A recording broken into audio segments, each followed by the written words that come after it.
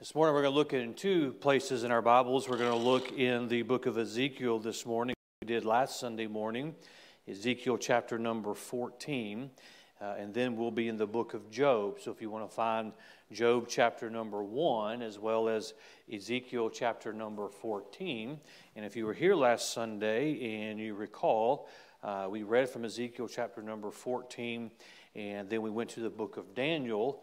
And today we're going to read from the same passage in Ezekiel 14 and then go to the book of Job. And if you are connecting the dots, you can probably figure out that next Sunday we'll be in the book of Ezekiel again, and we'll read from the book of Noah. I've seen if you're paying attention. Some of you are like, oh yeah, I'm looking forward to that. There is no book of Noah, but we'll be in the book of Genesis, okay? Some of you still have no idea what I'm talking about.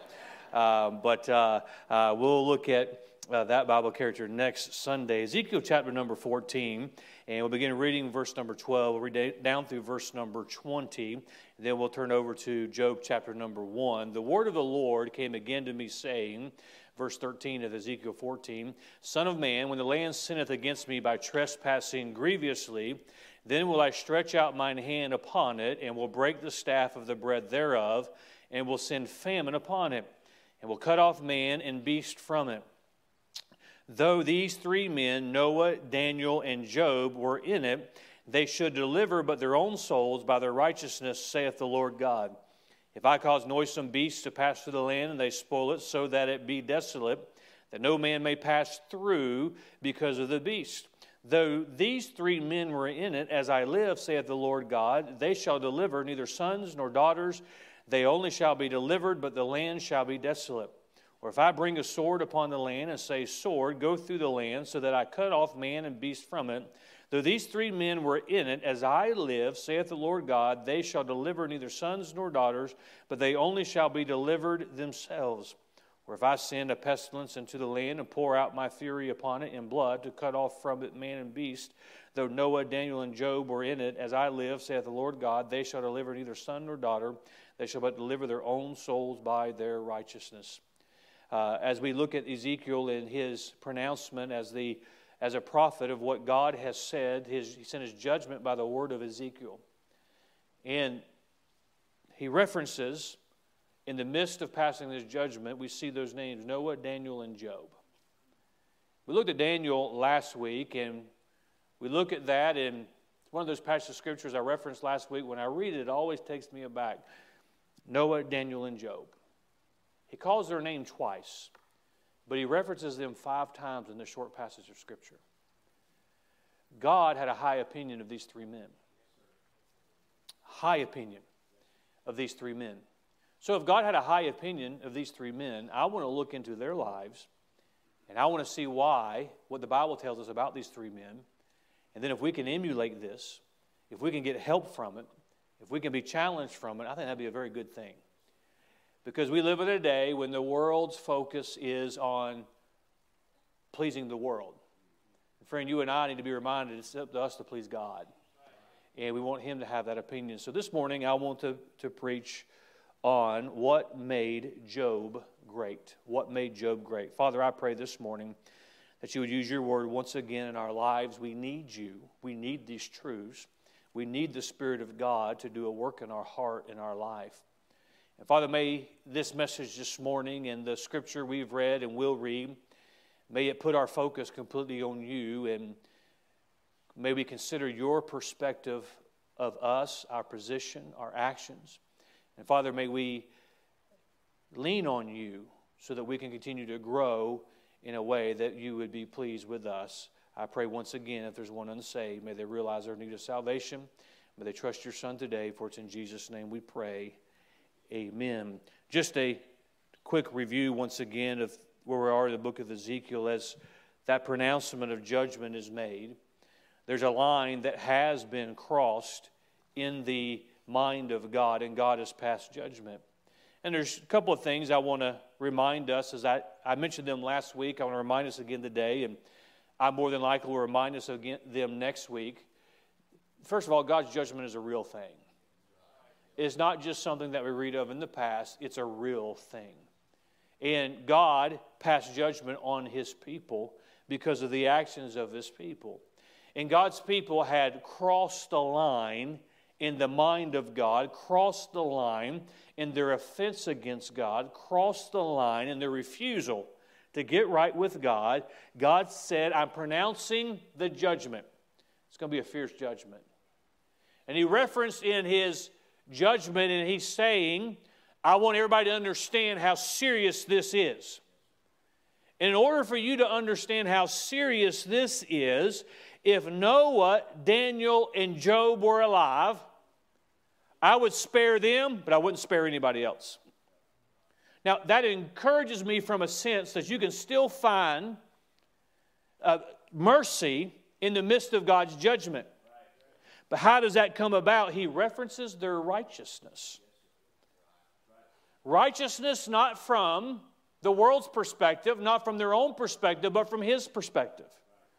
That itself is a message to you and I this morning that we should be seeking to be righteous in the eyes of God.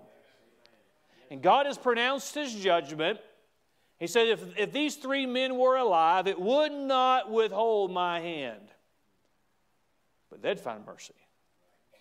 Now, I see in this passage of Scripture that we've read last Sunday, we read again today, that there's a dangerous place that we can cross, and as a people we can cross.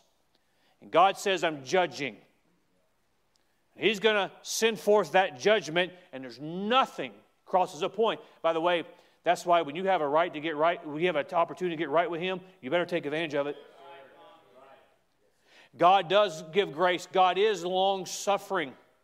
He does give us a space of grace, if you will, to get back to him. And when I have a personal opportunity and you have a personal opportunity, you better take advantage of it. Because as a nation, our nation, we ought to be repenting. But there's a line that can be crossed. God is a God that will judge. But in the midst of that, there are some who find mercy. We find Job, Noah, and Daniel. When I consider this, and I consider the reference that God made to these three men, calls them by name twice, references them 5 times. The people of God knew the name Job, they knew Noah, and they knew Daniel. So as he referenced them, it was well established of their righteousness and relationship with God, and I believe God preserved that for you and I, for us to know what God thought of them. And if you just do a quick reference of those three men, and if you just look at them as a whole, they're three men that we probably do not envy. There's Noah. We'll get to him next week. Daniel, we saw his story last week, and now we have Job. I've referenced this often when talking about Job, and I love studying the life of Job, and there's so many truths and lessons that are pertinent to us today. But Job is not a Bible character that we want to be like. Little boys would imagine being David and slaying the giant, or being brave in the lion's den. But Job, no, don't want to have nothing to do with that. Why? Because he is synonymous with suffering. But there's more to Job than just the fact that he suffered. You cannot remove the suffering from his life because it is a lesson for you and I. But I would just say, in the midst of his story, in the midst of his suffering, there are certainly truths there that we need to know, because if God made a point to use him as an example of what righteousness is and how Job found favor, to the point that when God is pouring out his judgment, if Job was here, I would spare him because of his righteousness. So as I think of that in the mind of God, I know that Daniel was great in the mind of God. I know that Noah was great in the mind of God. I know that Job was great in the mind of God. I think it would do us well this morning to look at what the Bible says and understand what made Job great. I'll just kind of give a little spoiler alert from the beginning. It wasn't his social media following. It wasn't his popularity. But there are some things that made him great. And this morning, I want you to give me your attention. These are life-changing truths we're going to see, but they're more than that. They're life-preserving. Job, we can read the end of the story, but if Job had done things a little bit differently, if he had approached situations differently in ways that you and I tend to approach them, there would not have been a happy ending, if you will. But there's some truths that preserved his life. If they preserved his life, they'll preserve my life, your life, and it'll also be pleasing unto God. Let's notice what made Job great. First of all, this morning, number one, I want us to look in Job chapter number 1. And I want us to see, first of all, verse number 1, and we'll see verse number 5. There was a man in the land of Uz whose name was Job. And that man was perfect and upright, and one that feared God and eschewed evil. Verse number 5, and it was so, when the day of their feasting were gone about, that Job sent and sanctified them, and rose up early in the morning, referencing his children, and offered burnt offerings according to the number of them all. For Job said, it may be that my sons have sinned and cursed God in their hearts. Thus Job did continually. What made Job great? Let me say number one, he prioritized God in his life. In the life of Job, Job was not number one. In the life of Job, Job's wife was not number one. And oh, this is just going to do it in 2023. In the life of Job, his children were not number one. God was number one. He had the priority. Let's look at the evidence of this. Verse number 1, there was a man in the land of Uz whose name was Job, and that man was perfect and upright. Talking about meaning he was moral in every area. He had the highest character that any man could have. But we live in a day when we de-emphasize the things that ought to be emphasized. And I still think it's important that you and I have character. That we have Bible character. That we do the right thing.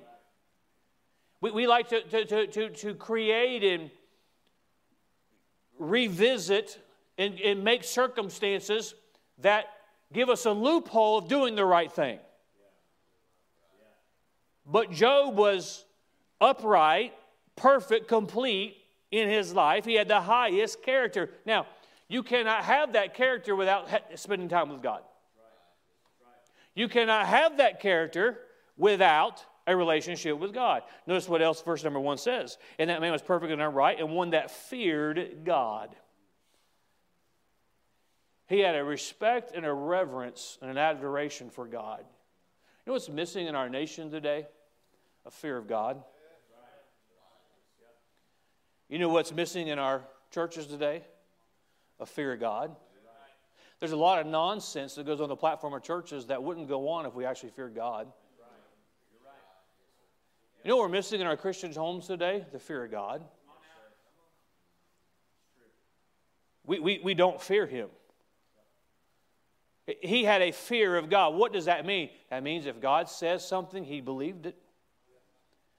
He believed that God was worthy of that respect, and God was worthy of that adoration, and God was worthy of that worship, if you will. He feared God. He didn't want to do anything to displease God. He feared God. How do you do that? If you spend time with God, we saw in our Sunday school lesson this morning, when Moses was in the presence of God, he fell on his face. You know why Christians don't fear God? They don't spend time with Him. You know why there's Christians today, they don't think that God means what He says? You know, there's a society today that they laugh off the Word of God. They don't know Him. They don't spend any time with Him. Because if you spend time with God, when you read what God says, it becomes a priority in your life.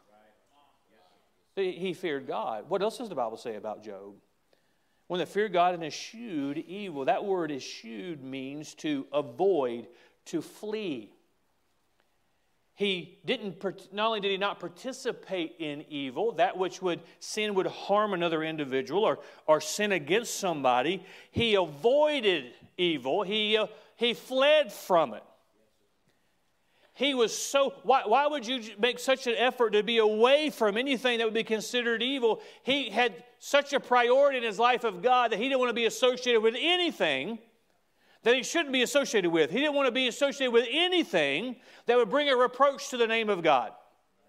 I think we all could agree, no matter how uncomfortable it makes us this morning, that we need a revival of that amongst God's people to say, I don't want to be associated with anything that would dishonor God's name. He avoided. Well, I wasn't part of. Are you avoiding it? Stay away from it. He avoided evil. Why did you do that? Because God's first. He's the priority. Now, hear me when I say this morning, not everybody makes God the priority. You can be saved, a child of God, and God not be your priority. Now, that don't make sense, but it's possible. Because we allow other things to take the place of God in our life. God was his priority. Now, as I preach this morning, I remind us of the greatness of Job. Let me remind you what God thought of him. As God says, I'm judging a nation. If Daniel was alive and Noah was alive, if Job was alive, I think enough of him that I would spare him. Why is it? God was Job's priority. And by the way, if you know the story of Job, you understand what Job's going to go through. If you don't understand the story of Job, we'll see in a moment the suffering and what he goes through. He never would have been able to endure if God wasn't already his priority. And please listen to me this morning. Let me help you. Young people and young adults and young couples and everybody else, there's some things in the future you're going to face. You don't know you're going to face. If God's not your priority now, you'll not survive it. Well, I'll make him my priority one day. You better make him your priority now. Hey, you know why you came to church today? Because he's a priority. God needs to be a priority in your life. I see that. That's what made Job great. He was a priority. Look at verse number 5 that we read. Now, his sons and his daughters, we see them about them in verse 2, 3, and 4. And they leave, and when the days they're feasting were going about, that Job sent and sanctified them and rose up early in the morning and offered burnt offerings. He offered them to God. Not as a sacrifice, but he offered them, sanctified them. It says that he offered burnt offerings according to the number of them. Why? It may be that my sons have sinned and cursed God in their hearts. Not only did Job offer a sacrifice, a burnt offering for himself, which was important, he would offer them for his children, just in case there was something in their heart between them and God. That's a priority, don't you think? It's a priority for our mindset to be that my home has got to be pleasing to God. My children, I don't want anything between them and God. It's a priority for Job to take time in his own day to offer a sacrifice for his own sins, to make sure that his relationship with God is right. But we know he had 10 children, and so it wasn't just a sacrifice for himself, that he offered a sacrifice for each of his children. Just in case. Say, Pastor, I don't have time for all of that. We don't even have to build an altar today. We don't even have to offer a sacrifice on it. We can just simply get on our knees and say, Dear God, you know what it'll take for you to make sure on a daily basis that your heart is right with Him? Priority. If the priority is right with your home, you can find time to pray for your children. You can find time to bring them to Sunday school. You can find time to have them under the Word of God. You can find time to make sure the priority is right in your home. Job set the agenda. Job set the priority. And I believe it pleased God because he prioritized God in his life. Let's be very helpful, and I hope it's helpful, but very practical this morning. Your schedule and your budget tells you where God is in priority. Your schedule and your budget tells you where your priority is with God. If He's not in your schedule, is He really a priority? Well, Pastor, we're busy. Oh, I know. You may have to cut something out to give God the priority. Hey, friend, don't get upset at me this morning. I'm trying to help us. God thought highly of Job to the point, hey, our nation, let me just cut to the chase this morning, is under the judgment of God. We can, and I pray that things change in the next year and 2 years or the next election cycle, but there's no guarantee anything's changing ever again because we very well may be under the judgment of God. See, Pastor, how can you say that? We murder millions of babies. There's still a discussion about it. We deny God and His creation of male and female. We make a mockery of the home and the sanctity of marriage. We put Hollywood on a pedestal, and it's just a vile place of wickedness. We are under the judgment of God.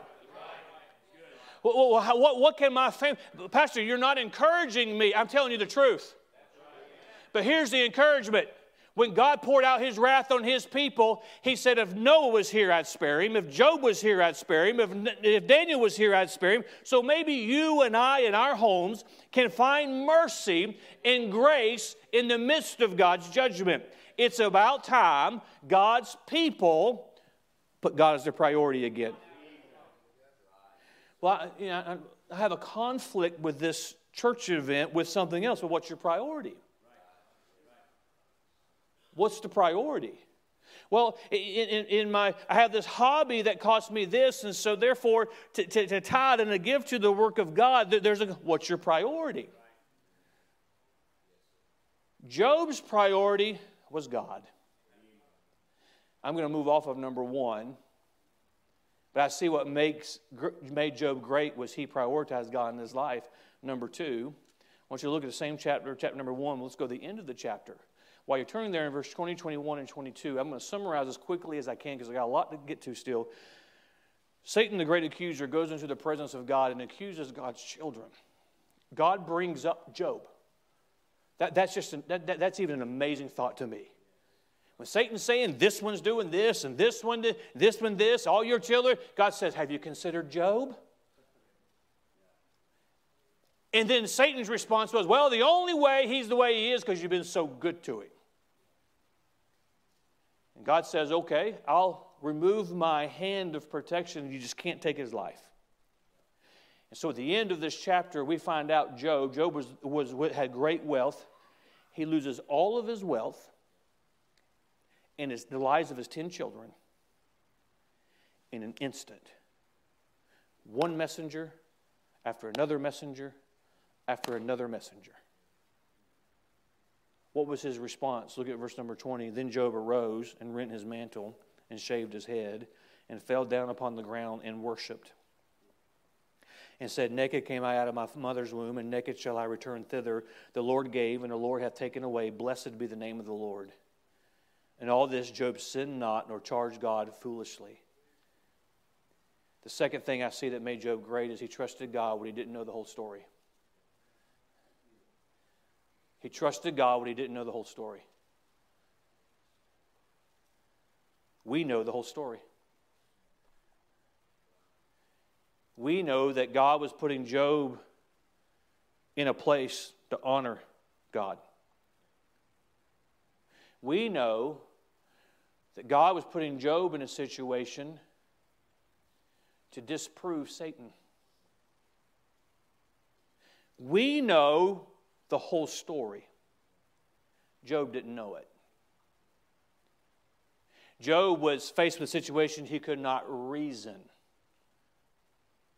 There's no understanding for why God would take all of your wealth. Allow the lives of your 10 children to be taken. Now I remind you what we've already established in number one, Job's priority was God. Job had the best relationship with God, I believe, on the planet at that time. And now, in an instant, when he's serving God, when he's doing what he's supposed to do, he loses his wealth, his servants, and all of his children. His first response is he fell down upon the ground and worshiped. He charged God not foolishly. He trusted God when he didn't know the whole story. See, there were things that Job didn't know. Why is it that when we're faced with things that we don't understand, we want to charge God. We want to refuse to trust God. Well, I just don't understand. You don't know the whole story. Why did God allow this? You don't know the whole story. Let me help you very practically, because really just the statement of number 2 ought to just really settle into us. He trusted God when he didn't know the whole story. No matter what you face in your life, no matter what you're facing today, you don't know the whole story. Well, so-and-so, you don't know the whole story. Well, I just feel it. You don't know the whole story. Job had a better relationship with God than any man, and he did not know the whole story. God allows things to go in our life. This, friend, is not the only time I believe this has ever taken place. It's not the only time Satan's ever come in and God said, have you considered? It's not the only time of testing. God allows trials and circumstances and things to come because God is doing something. What should we do? Trust Him? It's easy to say this morning. Job did it having lost more than you and I will ever lose. His first response was to trust God when he didn't know the whole story. Let me give you some very good counsel this morning. Don't fill in the blanks in the story of your life. Well, I don't know why God did this, so I'm just going to fill in the blanks of why He did it. I'm going to fill in the blanks of what's supposed to take place. Friend, you and I don't, if you had told Job, if you could time travel today and go back and say, Job, let me help you out. The Bible's going to be complete. You're in it. Let me tell you why this is going on. Let me tell you why it's happening. Job wouldn't believe you. He wouldn't believe you. There's no way for him to understand. Just like in your own life, sometimes there's no way for you to understand why God would allow certain things to take place. On this side of eternity, you may never know. But there is more to the story. There is a reason. There is a purpose. We need to spend less time trying to figure out what God is doing and acknowledge that when God does it, I'm just going to trust you when I don't know the whole story. That's hard. That's tough. His first response was to fall on his face and worship God. Is that our first response? When there's something that comes into our life that we don't understand? Is that our first response? We're starting to get an idea of why God would hold Job. And say, if Job was here, I'd spare him. We're starting to get an idea of why God thought so highly of Job. And by the way, you're not able to do number 2 if you're not doing number 1. Because God was a priority. Job knew God. Job trusted God. And he trusted God when he didn't know the whole story. Friend, there's more to the story than you and I understand. We don't understand why God does things.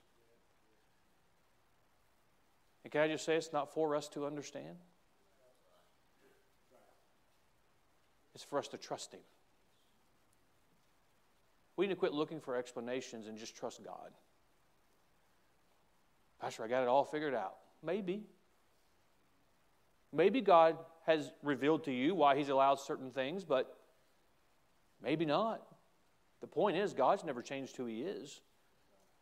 And Job just decided when he didn't know the whole, he trusted God. I said number 3 this morning. If you'll turn to the end of the book of Job to chapter number 42.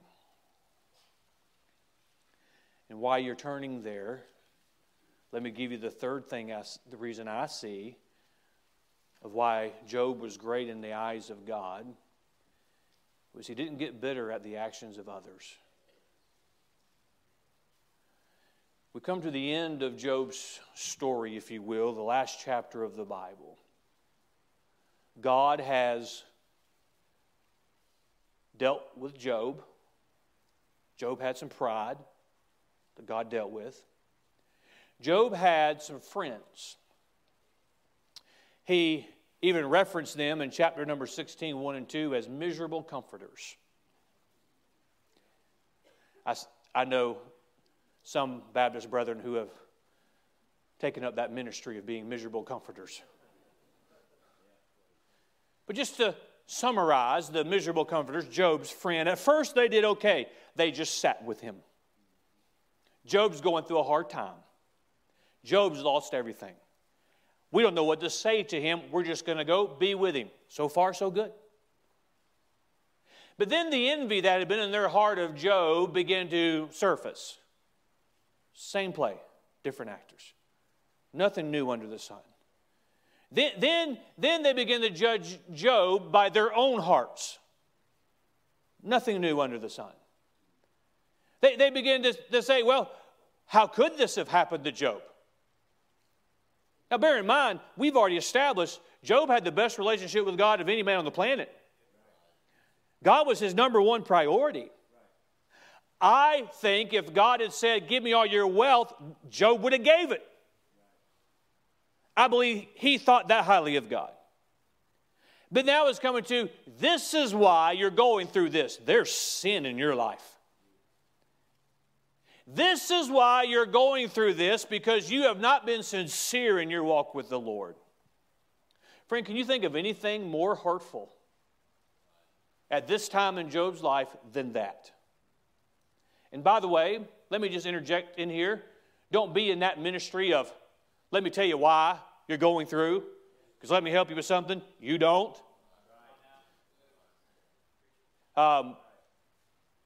We can sit with them and love them, but you don't know why something's taking place. But you know what it is? They were judging Job by their own heart. They had watched God bless Job, but you know what? They didn't want to do what Job did. Well, you've got sin. Be very, very careful of judging while somebody's going through something. Well, I know their past. God's judging them. Even if you do know their past, you don't know that God's judging them. But anyway, he goes through all of that. I mean, get to chapter number 42. Let's read beginning with verse number 7. And it was so that after the Lord had spoken these words unto Job, the Lord said to Eliphaz the Temanite, my wrath is kindled against thee and against thy two friends, for ye have not spoken of me the thing that is right as my servant Job hath. Well, he rebukes them. And I'll just interpret that this morning in layman's terms. He says, you guys didn't know what you're talking about. And by the way, when you speak for God, you might want to know what you're talking about. Verse number 8, therefore, take unto you now 7 bullocks and 7 rams, and go to my servant Job, and offer up for yourselves a burnt offering, and my servant Job shall pray for you. For him will I accept, lest I deal with you after your folly, in that ye have not spoken of me the thing which is right, like my servant Job. So Eliphaz the Temanite, and Bildad the Shuhite, and Zophar the Naamathite went and did according as the Lord commanded them. The Lord also accepted Job. Now, he's saying, I'll accept a sacrifice on your behalf for your wrong, but I'm not taking a sacrifice from you. Job can offer it on your behalf, and I'll accept it from Job. That's quite a statement right there, isn't it? But let's not miss verse number 10, because I remind you, number 3, I said the thing that I see that made Job great, he didn't get bitter at the actions of others. Look at verse 10. And the Lord turned the captivity of Job when he gossiped about his friends. And the Lord turned the captivity of Job when he blamed his friends. And the Lord turned the captive of Job when he made passive-aggressive posts on Facebook. I think you're getting the point. And the Lord turned the captivity of Job when he prayed for his friends. Also, the Lord gave Job twice as much as he had before. What made him great? Because he didn't get bitter at the actions of others. Friend, you and I need to avoid something that we just referenced in those miserable comforters. We need to avoid being the people that kick dirt in the face of those that are already down. That's a whole message in itself. But if that happens to you, let's handle it in a way that would be pleasing to God. He didn't get bitter. Hear me very, very well. And this is where these life-preserving truths come into play. And I hope you listen to me this morning. There are more Christians that get away from the will of God by bitterness than alcohol. Bitterness than Hollywood. Bitterness than anything you can name. Bitterness has claimed more Christians and cast them aside than probably anything I can think of. Well, Pastor, you don't understand what they did. I don't have to understand what they did. I know that we are to forgive. We are not to be bitter about it. And friend, if you're still revisiting what somebody did 5, 6, 7, 8, 10, 20 years ago, the problem is not with them. The problem is in your own heart. Say, Pastor, I didn't expect this on a Sunday morning. We have got to see in the midst of judgment what is going to get God's attention. And God said He turned the captivity when He prayed for His friends. Now, I can preach this morning because it's Bible. I can preach it because I know what it's like to be down and have people kick dirt in your face. I can preach it this morning because I can say to God's glory, I don't have any bitterness in my heart. I don't have any anger in my heart. I could honestly say by the grace of God and with God's help, I could help somebody who's tried to hurt me. I've done it. I could stand here this morning and tell stories. This is not to give me any credit, but let me tell you how I did it. Prayed for his friends. I'm going to be very personal. I'm going to be very pointed in this point, and then I'll be sweet at the end, okay? His friends wronged him. His friends accused him. His friends misjudged him. His friends criticized him. If the Bible records to us what they said to his face, can you imagine what they said behind his back? What did Job do? Verse number 10, he prayed for his friends. Well, I'll forgive when they say they're sorry. There are sometimes they can say they're sorry, and you cannot find it in your heart to forgive. So you know what you better do? You better pray for them. When somebody makes statements like, well, I just can't get over it, or they bring up something over and over again, that tells me you're bitter.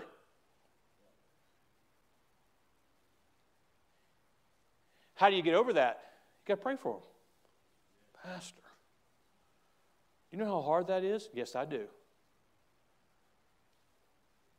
This is why, and again, this is the pointed part.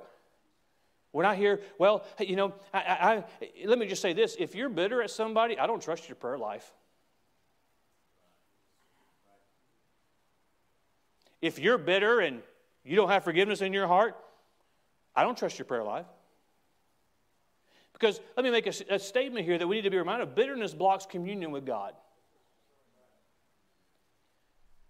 It blocks communion with God. You realize there's things in this Bible that God says that if you're guilty of, He won't hear you? That you need to get right with? Will you allow me to give personal testimony this morning?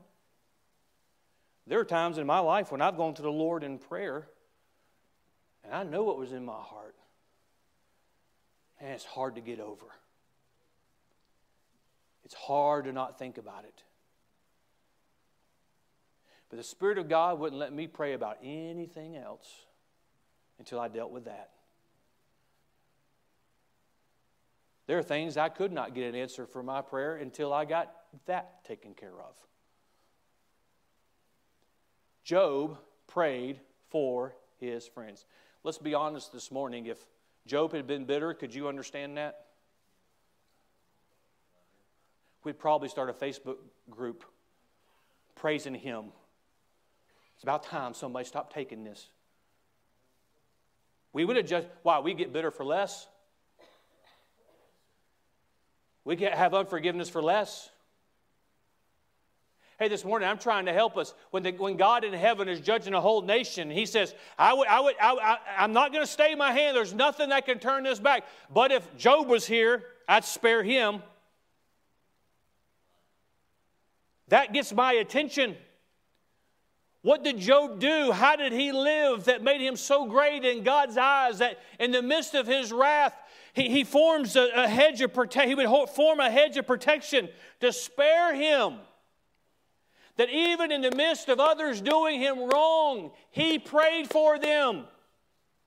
Here's a challenge this morning that I hope you'll take me up on. That person who's wronged you, that person who's done you wrong, that person who was not there for you when they should have been there for you, that person who has worked against you, put them at the top of your prayer list and pray for them.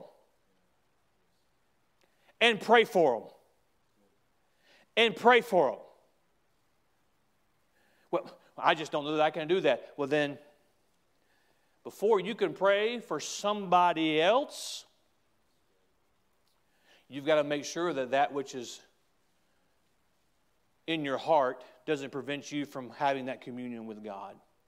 I'm convinced of this. We would have revival in our churches a lot faster if we'd lay bitterness at the altar than if Donald Trump was president. What we need is we need to get rid of the bitterness. Job would have never recovered if he had not got rid of the bitterness out of his heart. Who is it you haven't forgiven? Who is it that's wronged you? That when their name comes up, well, let me tell you. How are you going to get over that? You've got to pray for them. See, if you've got unforgiveness, this is just the harsh reality of truth that we need to hear this morning. I need to hear it. You need to hear it. That if you have unforgiveness in your heart, you don't have a prayer life.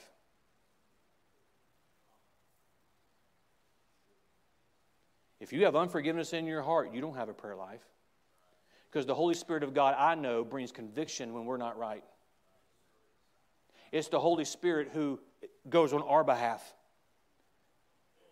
It's the Holy Spirit who brings conviction to our own heart. And I don't think I'm the exception this morning that if I go to pray, the Lord brings up that. Now, I can harden my heart to it. But what made Job great is he didn't get bitter at the actions of others. And then number 4. It's going to get better, I promise. He finished despite overwhelming adversity.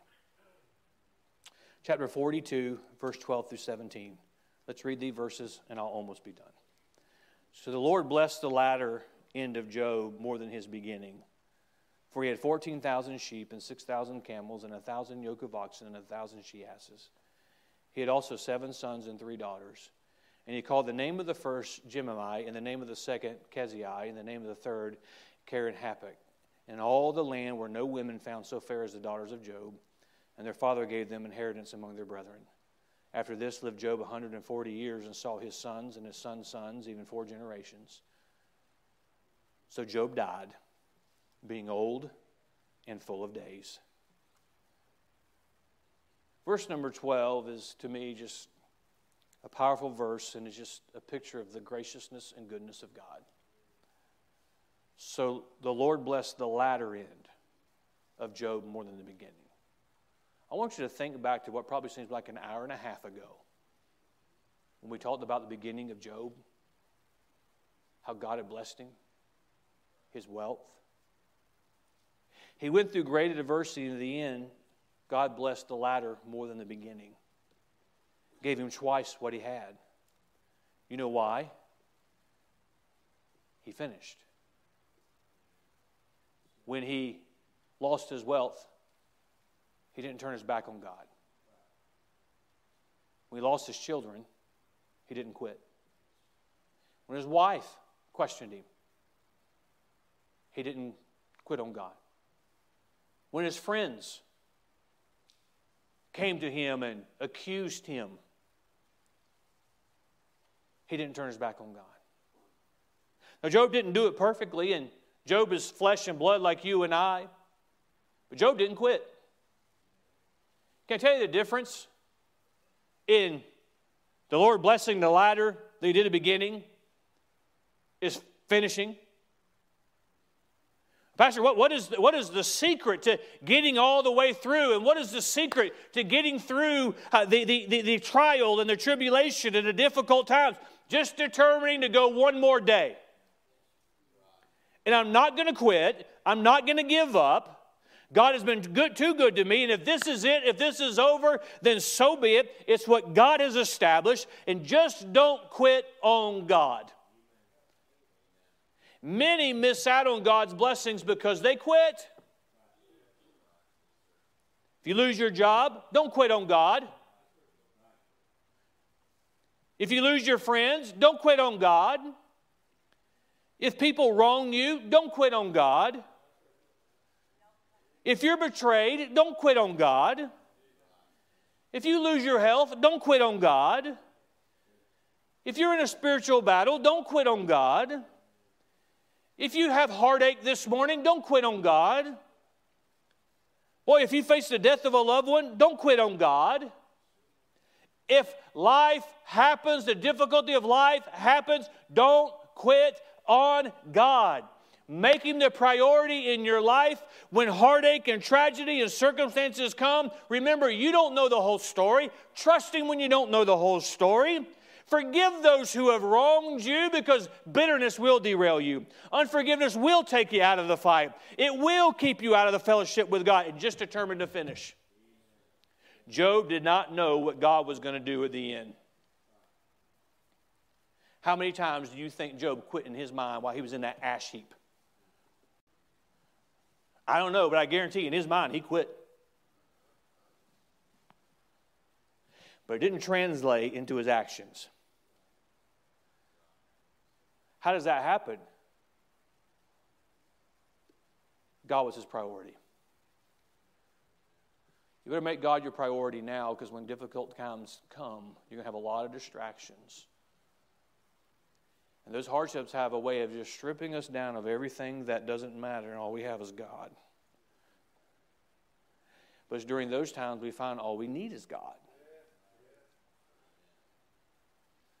Job lost all of his material things, but he was still wealthy. Why? Because he had God.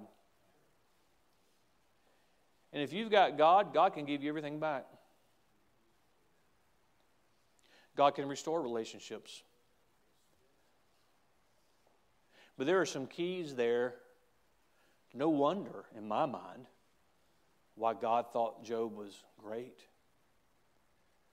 I'm not sparing this land, but even if Job was here, now I'd spare him, but it wouldn't save anybody else. Why is that? Because when Job didn't know the whole story, he still trusted God. Because when others did Job wrong, he let God work it out. He let God take care of it. He forgave them. How could you forgive somebody? He prayed for them. I'm convinced in my mind this morning, that when the invitation begins, there's some of God's people this morning that need to rearrange their priorities. I commend you for being in church this morning. You should be. But what in your life has the Spirit of God spoken to you about that's not a priority? Think of your budget and think of your schedule. Is God the priority? I'm convinced this morning, as sure as I'm standing here, there are some, you're facing some things in your life and you're wondering, I don't understand. Let me tell you what you need to do. You need to follow the example of Job and just trust him. I promise you, God knows what's going on. You don't know the whole story. God hasn't forsaken you. God's not judging you. God has not turned his back on you. You need to trust him this morning. When the invitation begins, I know because I know enough about people that there are some in the service this morning. You need to lay some unforgiveness on the altar. You need to ask God to deliver you from your bitterness. Because see, bitterness corrupts you from the inside out. By the time you can see it on the outside, the inside's corroded. It's done. You better deal with it when that root is just getting planted. So how do I do it? You start praying for those who've wronged you. Well, you don't know it. Well, I can tell you're not praying for them. And then what do we do? So, Pastor, if I could pray, if I could pretend to be Job for a minute, and he was sitting in the congregation, and it was his story, say, I miss my 10 children. I understand that. But don't quit. It's hard. Don't quit. Job, I didn't take time to go look at this morning, but Job lost his health in all this. But he didn't quit. Don't quit. Determine today you're not going to quit on God. Let's finish. Our family needs us to emulate what Job did. Our nation, our world, if not today, will face the judgment of God. If it takes place in my lifetime, and I do believe that we're under the judgment of God, but not as severe as it could be. But may God look down and may He look at a group of people, the Emmanuel Baptist Church, and may He see the same things in us as He saw in Job.